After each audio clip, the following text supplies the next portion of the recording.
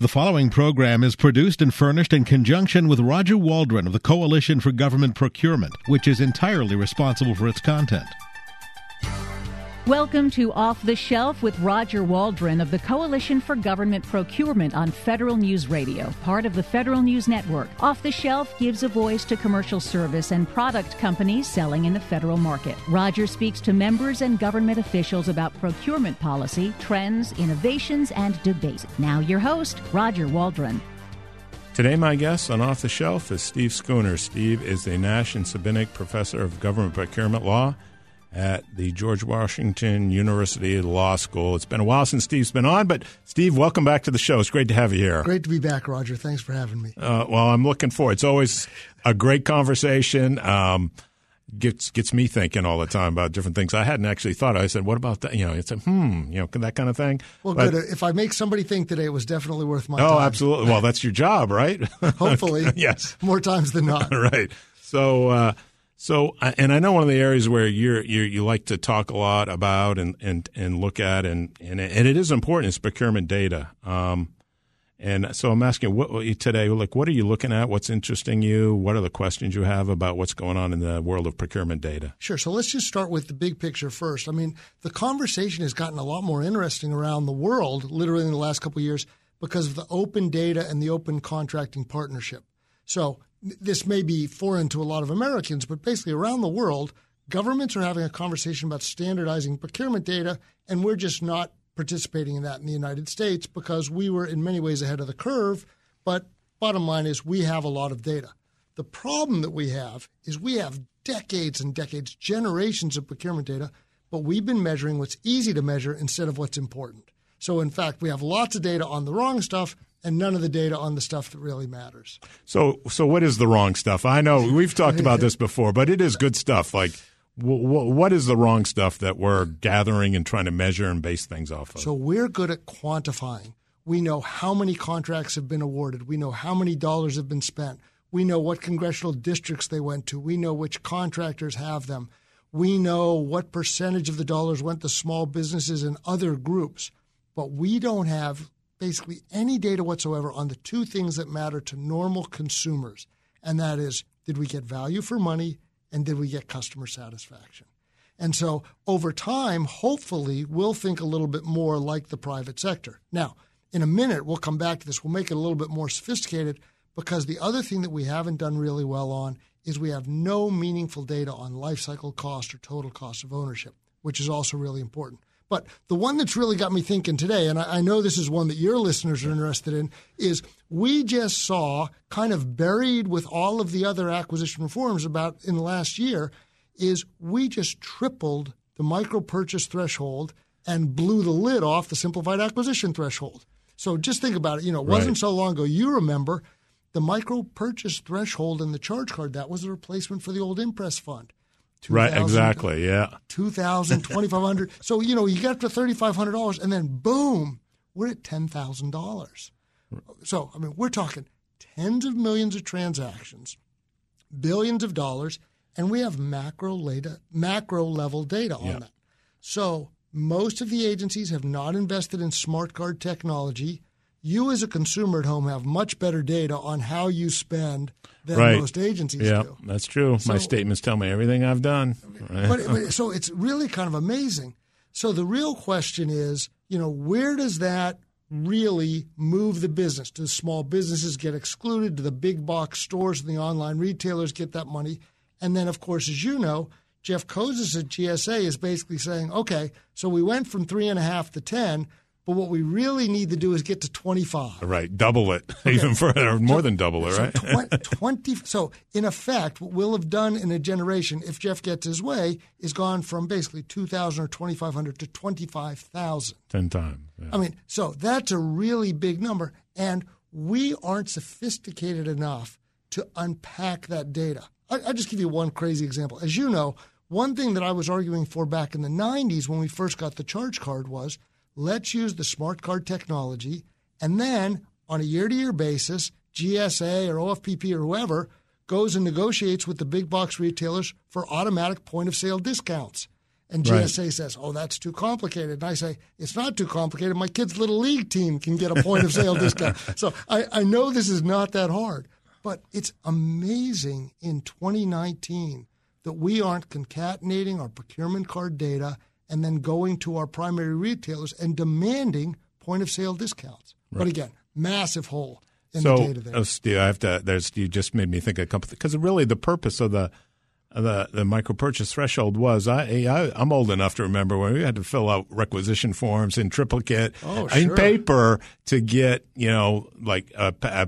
some copier paper or pens or pencils or anything like that. And there was a revolution at the time to be able, hey, we got a purchase card. You can go down to Home Depot or Office Depot or Staples and buy stuff and get in that was sort of the intent, right? Right, and there's no question that it has been a massive leap forward, a paradigm shift in terms of reducing transaction costs. Right. So when we focusing on buying commercial things. Absolutely. Right. This is pretty much always commercial. Right. But the idea that we did some research in the 90s and we were spending $50 in personnel costs to buy a $5 hammer. Right. That's exactly what you don't want to do. Right. So there's lots of positives, but we still it's not just – it's easy to blame GSA, but the government writ large has not stepped up to managing a multi-billion-dollar transaction process. Right. And so we really haven't made much progress there. And every now and then we get some reports on fraud, but we really haven't cracked that nut yet. I got two other questions in this area on the micro purchase, because it's an interesting issue, and it's one of the issues that I hear a lot about from IT companies, particularly those who support the government, is the supply chain and cyber risk. You can buy a lot of stuff with $10,000 if you have a $10,000 limit, right? And the issues there with regard to counterfeit, gray, remanufactured, the cyber issues, it seems to me, do you see that as a potential tension in this, and that over time, if something happens, there will be a push blowback, right? But it does create a risk in the system. And again, there's things that don't apply, like Trade Agreements Act, for example, so you can buy as much Chinese stuff as you want. Although micro-purchase has always been under the Trade Agreements Act threshold. Right? It has, but some of this stuff you're going to be buying you was normally on contract. And let's be clear that it's one thing to disaggregate in units of $2,000. You start disaggregating in units of $10,000. You're talking about real money, right? Yeah, 10,000. I stole your line. 10,000 here, 10,000 there. Yes. Right. But no, that's a really important point. So, but let's just think about it in terms of the information technology market. We have all this discussion going on about cybersecurity, but the bottom line is, what are our input and output devices? A lot of times these are things that are purchased commercial, off-the-shelf purchase cards. And, I was just doing research on my new phone. Everybody's telling me the best mobile phone camera out there is the unnamed vendor from China that we're not talking about this week. Right, so obviously I'm not buying that. But, like Voldemort or something, right? But, these are serious issues here. And so I do think that over time it would be good for us to try to manage it, but it's almost kind of stunning when you think about where we started from the 1990s, how little thought we've put into that. But it makes sense. If you've got a procurement organization and you don't have very many people, you put your best people on your biggest, highest profile procurement, and then you keep passing out the charge cards to get all the other needs met. So that's a big one. Right. Steve, my other question in this area about data, because you talked about the things we measure, getting back on that a little bit, and they're very quantitative, and you can count them. Not qualitative. Oh, not qualitative, quantitative. Exactly. That's why if I misspoke. No, you got it right. Yeah. So the bean counters can count those, right? Exactly. So I have to ask category management, and what you hear from GSA and it's all about data. But it seems to me they're doubling down on the type of data the quantitative data. It's the wrong data. Right. So do you see any way what do we need to do? There are lots of ways to do it. Okay. Right. So for example, in the classroom, we would normally begin, if we were having a conversation about customer satisfaction or life cycle costs, we'd begin with something like automobiles. Because anyone who's purchased an automobile has probably used Consumer Reports or Edmunds, which is the classic algorithm of using crowdsourced customer satisfaction lifecycle cost to influence purchasing decisions. It's exactly what GSA isn't doing, and it's pretty much everything that's wrong with the data-driven efforts that are all price-focused. Right. And, Steve, when we come back, we'll continue to talk about those data-driven efforts that are price-focused and what the implications for the government are long-term if we continue to double down on this approach. My guest today is Steve Schooner. He is the Nash and Cibinic Professor of Government Procurement Law at the George Washington University Law School. I'm Roger Waldron, and you're listening to Off the Shelf on the Federal News Network. Welcome back to Off the Shelf on the Federal News Network. I'm Roger Waldron. My guest today is Steve Schooner. He is the Nash and Cibinic Professor of Government Procurement Law at the George Washington University Law School. And, Steve, when we took the break, we were talking data. I know you had a couple other points with regard to what we do here in this country with data. Yeah, just a couple things to keep in mind. One of the most interesting things in the prior administration was when Frank Kendall was the USD AT&L, he did those 3 performance assessment studies. And they were data rich, and a lot of people were overwhelmed by them. They were a little bit boring, but they were fascinating in terms of the data. That's a pretty big void that's not being filled right now. We're somewhat hopeful that GAO and the Congressional Research Service will step into that void, but I do think that that kind of serious analysis of longitudinal trends and outcomes was really important. So I really kind of miss that. The other one I really want to mention to your listeners, though, is if you haven't been paying attention to usaspending.gov in the last couple of years, go back and visit, okay? So I realize most people don't really use FPDS, the Federal Procurement Data System, anymore. We all use the usaspending.gov, which is the repackaged data. But they've been putting a tremendous amount of effort the last couple of years into something that they call the Data Lab. And it was in beta, and now they've kind of separated the Data Lab out. But the whole point of the Data Lab is to take this massive amount of data and slice it and dice it into digestible, frankly, visually pleasing nuggets of information. Sometimes they worry a little bit more on the optics rather than the content. Yeah, it looks pretty. But but it's really fascinating stuff. You know, there's this part of me that thinks it tastes great, but it's not very filling. But still, in terms of transparency, it's so much better because even when we used to print the FPDS reports, only the experts could take them apart. And there are people who do this for a living. But the Data Lab over time is actually becoming really interesting. So okay, so we'll get folks to go take a look at that. That's I'm trying to understand the market and where things going. Looking at that data is there's lots of people who make lots of money doing that, right? So and because it's so confusing, so taking a look at USspending.gov and the Data Lab, I think I'm going to go do that when I get out of the show. I think it's been interesting. USAspending.gov, knock yourselves out. Right. So don't wreck the car. Yeah, park first. Right. So so I know another area, and I guess it can be related to data and an analysis of data or trends, is artificial intelligence. And talking about that in the procurement context is something interesting. So I'm just going to turn it over to you. What's going on here, Steve? So literally, if you had told me 6 months ago that we'd be talking about artificial intelligence and public procurement in the same sentence or paragraph, I'd have burst out laughing. But I actually got first you have to find intelligence, right, in the government. No, remember, that's my line. It's artificial intelligence. Right, okay. Okay. So anyway, I get invited to this. It's literally a global working group, over at the International Monetary Fund. The IADB, Inter-American Development Bank. Sorry about that. That's so okay. I'm affiliated with the World Bank.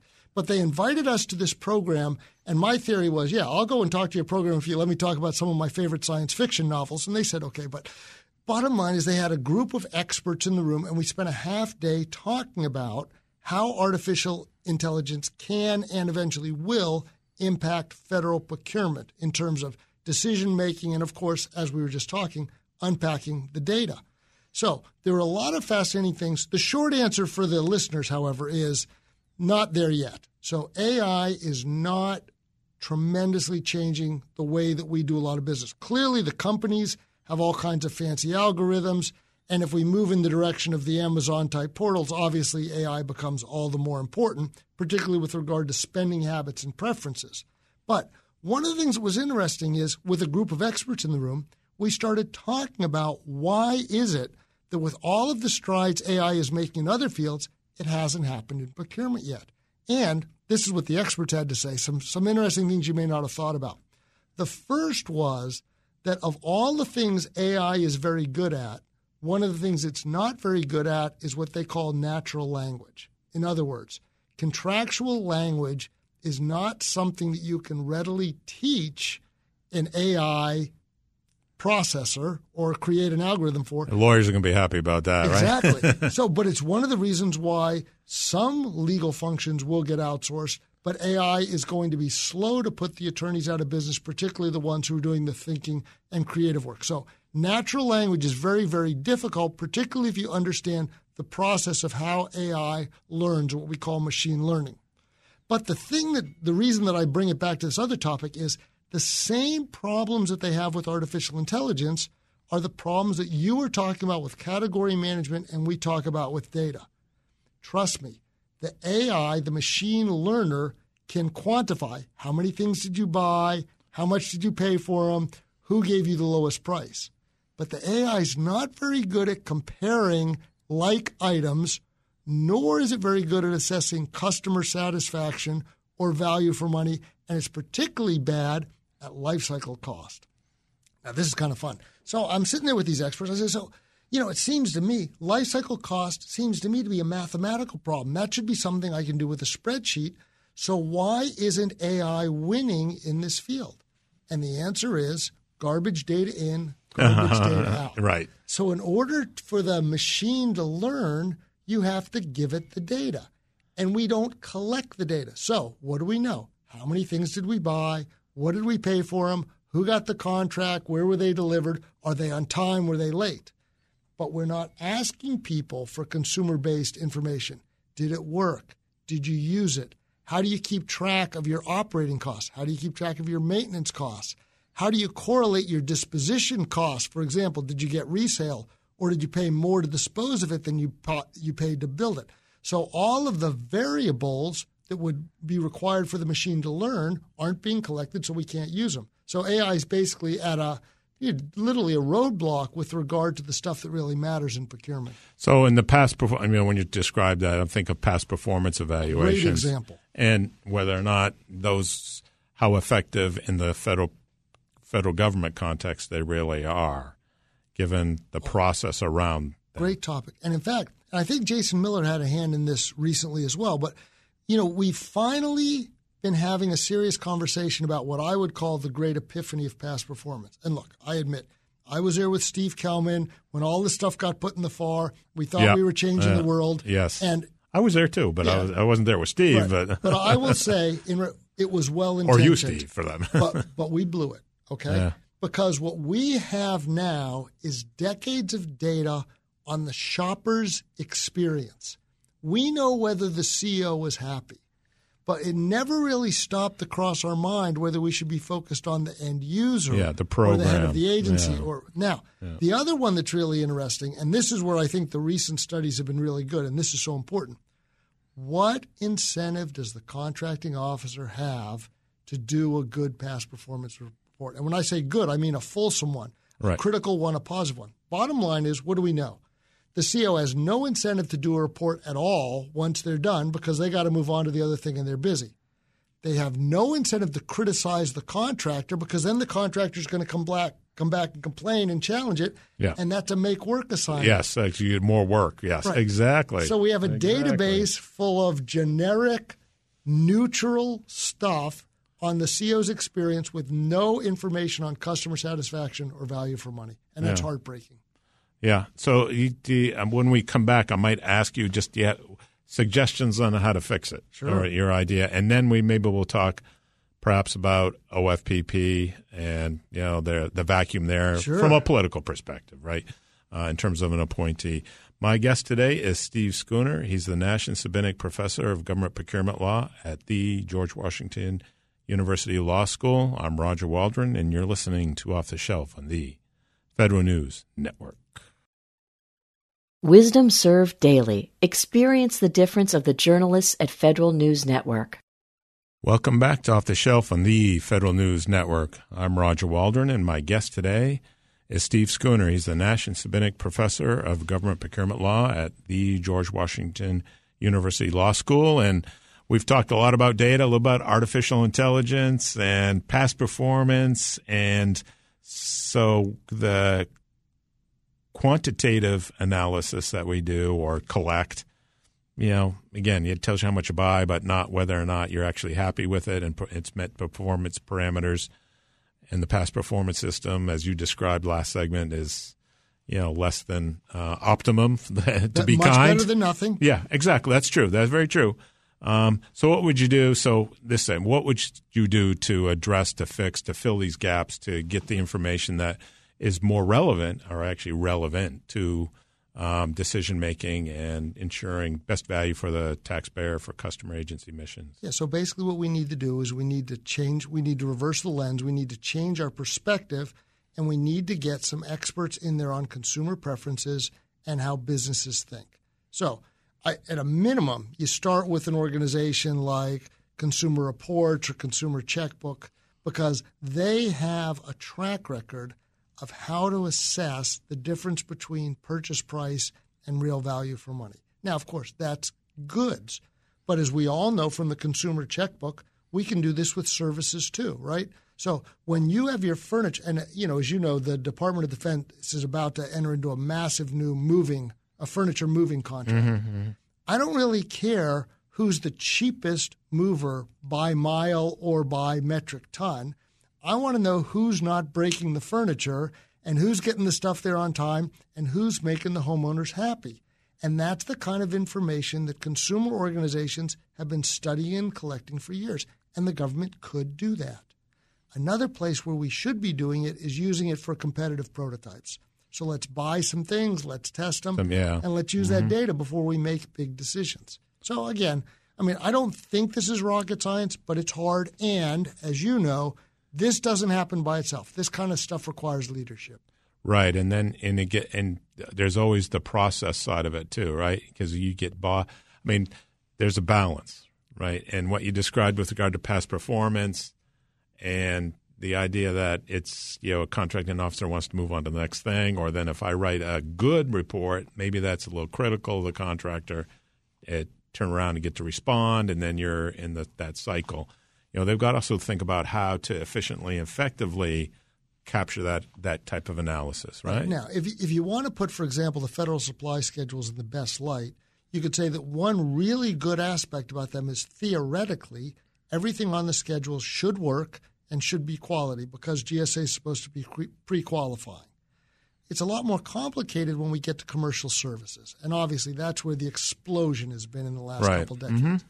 But if we're not measuring the effectiveness of the services, whether customers are happy with what they're getting, whether they're meeting the needs, whether people enjoy working with these contractors, we're just not doing our job, and that's going to take some serious change. Right, and some leadership. Yeah, right? Well, leadership's a big issue, right. And we just have a little bit of a problem there. Right, so yes, and I know this is one of your pet peeves, is that the OFPP administrator, their Office of Federal Procurement Policy, is vacant. It's been vacant for the duration of the administration. Yes. Yeah. So, on a positive note, they did appoint someone, and the person that they appointed, even though he doesn't appear to necessarily be moving or have any traction, is what I would call a merit appointee, not a political hack, not someone who we're worried about getting into trouble, but doesn't appear to be any momentum or initiative from the administration to get that position filled.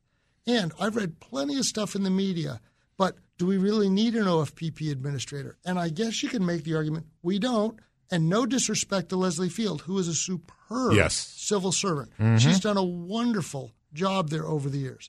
But at the end of the day, the reason that it's great to have a political appointee and the reason that we got that in the OFPP Act decades ago is it's hard to overstate the importance of the visibility of the office and having a seat at the table.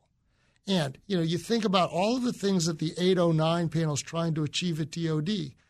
It's hard to get any leadership, leverage from the White House with the Hill to move legislation if you don't have someone who's willing to engage in political infighting. But much more important to me, and look, you know this too from your own experience, who's the champion for the acquisition workforce? Who's out there fighting to ensure we have enough people, to ensure they have the right kind of training, to ensure that they're getting career progression, that there's professional development. I mean, this is hard work. And minding the farm, which is what we've been doing a really good job at the last few years, isn't going to keep up and isn't going to be doing creative thinking and isn't going to solve the kind of problems we were just talking about, right, about how you could reinvent or reimagine or dramatically improve a past performance system. Right. And yeah, it's that someone, the bully pulpit in part, right? To talk about investments in the acquisition workforce and in systems and things like that. Leslie is a great person and a great civil servant. But let's be clear. But she's not a political, and right, it takes someone to your point, to do that political infighting. And the acquisition workforce notices. I mean, they know who's fighting for them. They know who's up there swinging. They know who's up there basically trying to ensure that their leaders know the importance of their task rather than they're just support personnel. And I think these things are important. Look, one of the things that Steve Kellman did that was really, really great was that frontline forum. Bring the CEOs together. Let's get people talking to each other. And I think that OFPP can do some of that stuff, but OFPP is a tiny office. And the power, as you said, is it's a bully pulpit. And it's who's over walking the halls and the hill. Like Dan Gordon is a great example of that. Great example, yeah. Right? So it's intellectual leadership, it's thought leadership, but at the end of the day, it's aggressive negotiation. Right. The leadership's really important. And does it from your perspective, having been there and done that, do you see it impacting agendas in the sense that you mentioned DOD? Absolutely. There's no uniform, there's no consistency, and folks are angling for their sort of Sure. parochial thing as opposed to an overall enterprise approach from a policy perspective right. or political. On the one hand, we could just talk about the regulatory agenda, right? So we've seen an incredibly slow pace of regulatory change, and to some extent that's intentional. But there is no one standing up in the halls of OMB basically saying, these are what we need to achieve efficiencies. These are the right. kind of changes that are going to get the customer the kind of outcomes they want. And if you were to sit down and, take a David Drapkin 809 wish list for, I may not get everything I asked for in the 809 report, but if I ask for 3 or 5 or 10 things, they all require leadership. Right. And so that's really the big hole that we have right now. And I think it's devastating because you just can't be static for 2, 3, or 4 years when markets are constantly evolving, particularly given some of the big issues that we have. And, look, your listeners, this is an evolving marketplace. It changes every day. We need to be on top of that. Right. Well, you talked about artificial intelligence earlier, right? That's going to impact the market, like as you said, across the board. We don't even know how it's going to impact the market. We can't, because we haven't thought of it. Right. So, but it's going to happen. Right. So realistically, GSA is doing some good stuff, and they're out there basically doing their thing. Right. So somebody's got to. And, one thing I often am relatively negative, but one positive thing I wanted to mention while I'm going to ask you about that later. Yeah. So one positive thing, if you haven't been paying attention to the far side, if you go to www.acquisition.gov, really cool piece of news that you may have seen in the last couple of days or you may see the next time you log on is finally, and when I say finally, I mean finally, we're seeing an effort to merge the FAR site with the acquisition.gov site. So what that means in practice is DOD has been operating, in effect, a separate site that collects all of the FAR supplemental regulations for generation. Yes. Now, and it's all finally going to come together. So maybe someday we actually get that dream, which is anyone could go on to the GSA website, acquisition.gov, and say, show me what a contract would look like for the Department of the Navy or the Department of the Interior, and just push a button. Yeah. And then let's get into fantasy land. That next step, if you could do it by agency, and then pick a moment in time so that we could retroactively go back and say, what did the FAR and the DFARs say on this date in time? There's no reason why we can't do that with the intelligence that we have in machine learning today. Right. It's just a question of getting it done. That's going to be a leadership issue. Right, and that's important to know at the point in time, right? It goes to the interpretation. It goes to all kinds of different things. Absolutely. Policy, interpretation of contracts. Sure. Intent. I mean, it's fun. In the classroom, we always use the current FAR for the purposes of teaching. But as you know, from litigation, from contract interpretation, from solving problems, you need to know what the FAR looked like the day that contract was awarded. Right. And it changes. Yeah. And that's important. Well, Steve, we're already up on the break. But when we come back, I'm going to ask you what's keeping you up at night. And we'll get into that negativity thing a little bit too, okay? My guest today is Steve Schooner. He's the Nash and Cibinic Professor of Government Procurement Law at the George Washington University Law School. I'm Roger Waldron, and you're listening to Off the Shelf on the Federal News Network. Welcome back to Off the Shelf on the Federal News Network. I'm Roger Waldron. My guest today is Steve Schooner. He's the Nash and Cibinic Professor of Government Procurement Law at the George Washington University Law School. And we've been talking about all kinds of different procurement-related data, artificial intelligence, the OFPP administrator or the lack thereof. But this segment, as I mentioned at the end of the last segment, so what's keeping you up at night, Steve? I think I already got a lot of them, but what else is keeping you up? How about that? I don't sleep so well, but the one thing that I think we're not talking enough about now is infrastructure. And it's easy to say infrastructure, and the media has been joking about Infrastructure Week for a couple of years now. But for many people, the Genoa Bridge collapse not that long ago focused a lot of people's attention. For many Americans, it wasn't that long ago that the Minneapolis Bridge went down. I remember that, yeah. But the reality is everybody wants smooth roads. Everybody wants safe bridges, and nobody wants to pay for it. And as a nation, we literally haven't invested in infrastructure for almost a generation and a half at this point. And so, it was kind of interesting. I was lucky enough to go out and do a tour of the Hoover Dam recently, and you get reminded about what the great infrastructure projects. Yeah, that's amazing man-made thing, right? I don't know what to call it. And particularly now that you can stand up on the Pat Tillman Bridge, which is literally stunning. Yeah. But the interesting thing is we're not alone in the United States having underinvested in infrastructure. And what we've often done is we've abdicated responsibility and basically pushed it down to the state and local level, which isn't bad in and of itself. But if you look around the rest of the world and you look at other than the federal government, you see that most of the growth in infrastructure around the world today is through public-private partnerships. Right? Yes. Yep. So what's the local example, particularly for the folks in Maryland? Your Purple Line is a true public-private partnership. And if you're unfamiliar with them, that's a great website. Just go look at the Purple Line website sometime. It's a data-rich environment. You can see the algorithms. It's complicated, but it's informative. So what we see, you travel in South America, in Sao Paulo and in Rio, massive infrastructure projects done as public-private partnerships. And that's the way that governments who don't want to spend money get private sector investment, and then in effect they use something like a bot or a boot, a build, own, transfer. You build me a road, you put up a toll booth. When you make back all your money, you take down the toll booth and you transfer the road to me. It makes a lot of sense. But there's so many different things. We don't even really sense it in D.C., but around the world today, free public Wi-Fi is becoming the coin of the realm. You travel to a lot of cities around the world now, and anywhere you are, whether you're in the airport or the train station or the public square, that's considered a public good. Public transportation is another one as well. Part of the infrastructure. Exactly, right? Yeah. But, you get on a train in Asia or in Europe. My wife and I recently took the train from Rome to Geneva.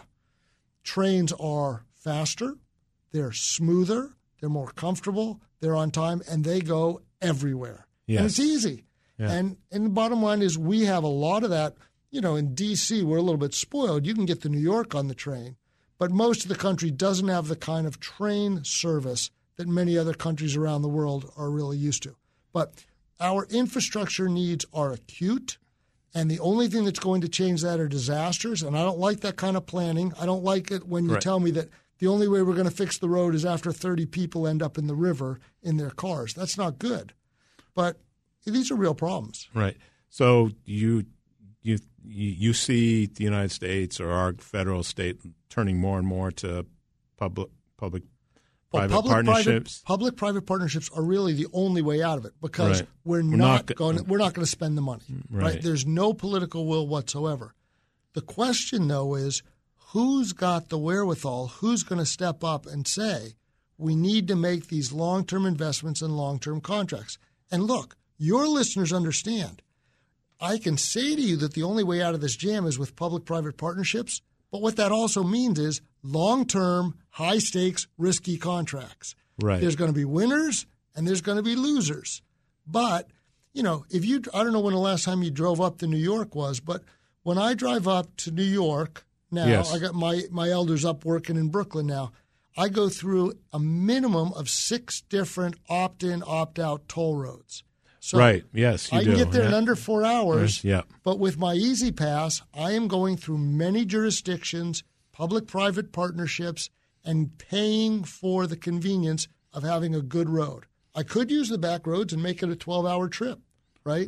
Right. But the reality is this is where we're going. Now, that's nice for me and you, and I'm guessing most of your listeners don't mind paying a price premium to go relatively quickly. But in effect, what we're doing is we are pricing convenient driving transportation out of the reach of the public. Right. Yes, yeah. Right? Mm-hmm. So George Washington Bridge during prime hours up in New York, $20, $23 to go over the bridge. Right. Okay, that's good if you can afford it. Yeah. Well, Route 66 inside the Beltway, right? Oh, yeah. Yeah. I'm a 66 commuter. Yeah. So, look, we often don't use it or we carpool in there, but it's not that uncommon to see it crack $40 for a straight shot down 66. Right. And I know I've been in situations where, you know what? It's D.C. The traffic is, and I have a normal route I go. But you know what? I'm not going to make this meeting unless I bite the bullet. And it's just like $25.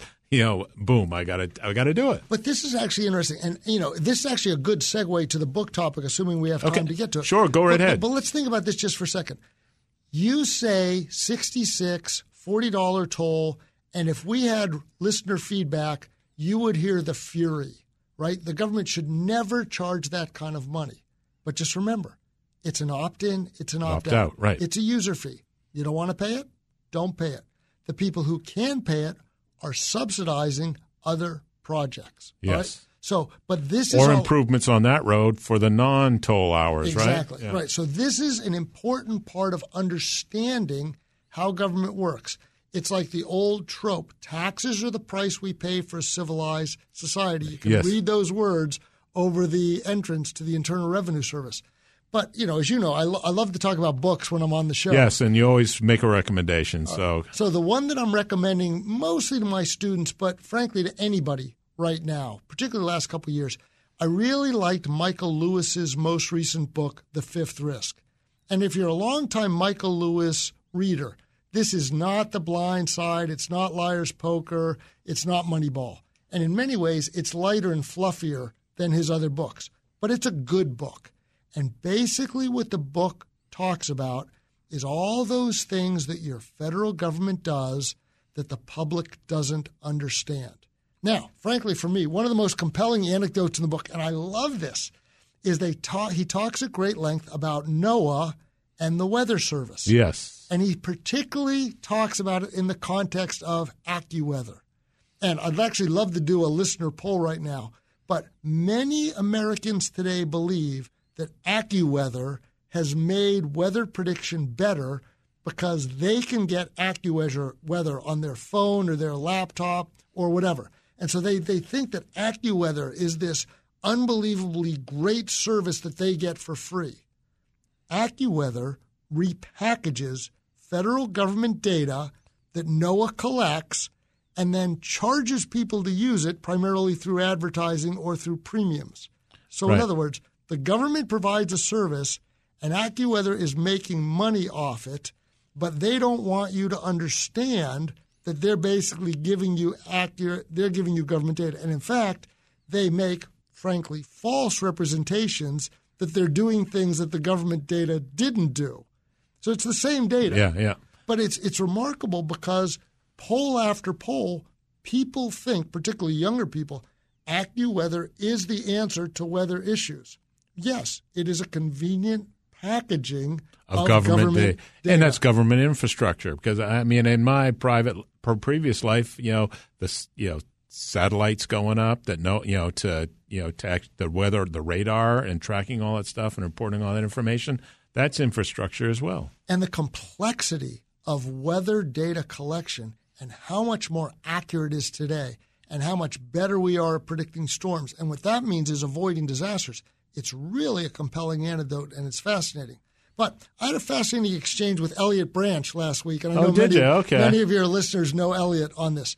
But, and again, I should never talk about Twitter, but I'm on Twitter, and someone who I generally respect otherwise mentions on Twitter that he's frustrated. And he's clearly frustrated with CBP, the Customs and Border Protection Service, but he makes this broad generalization about how angry he is with DHS, the Department of Homeland Security, and everyone in leadership roles there.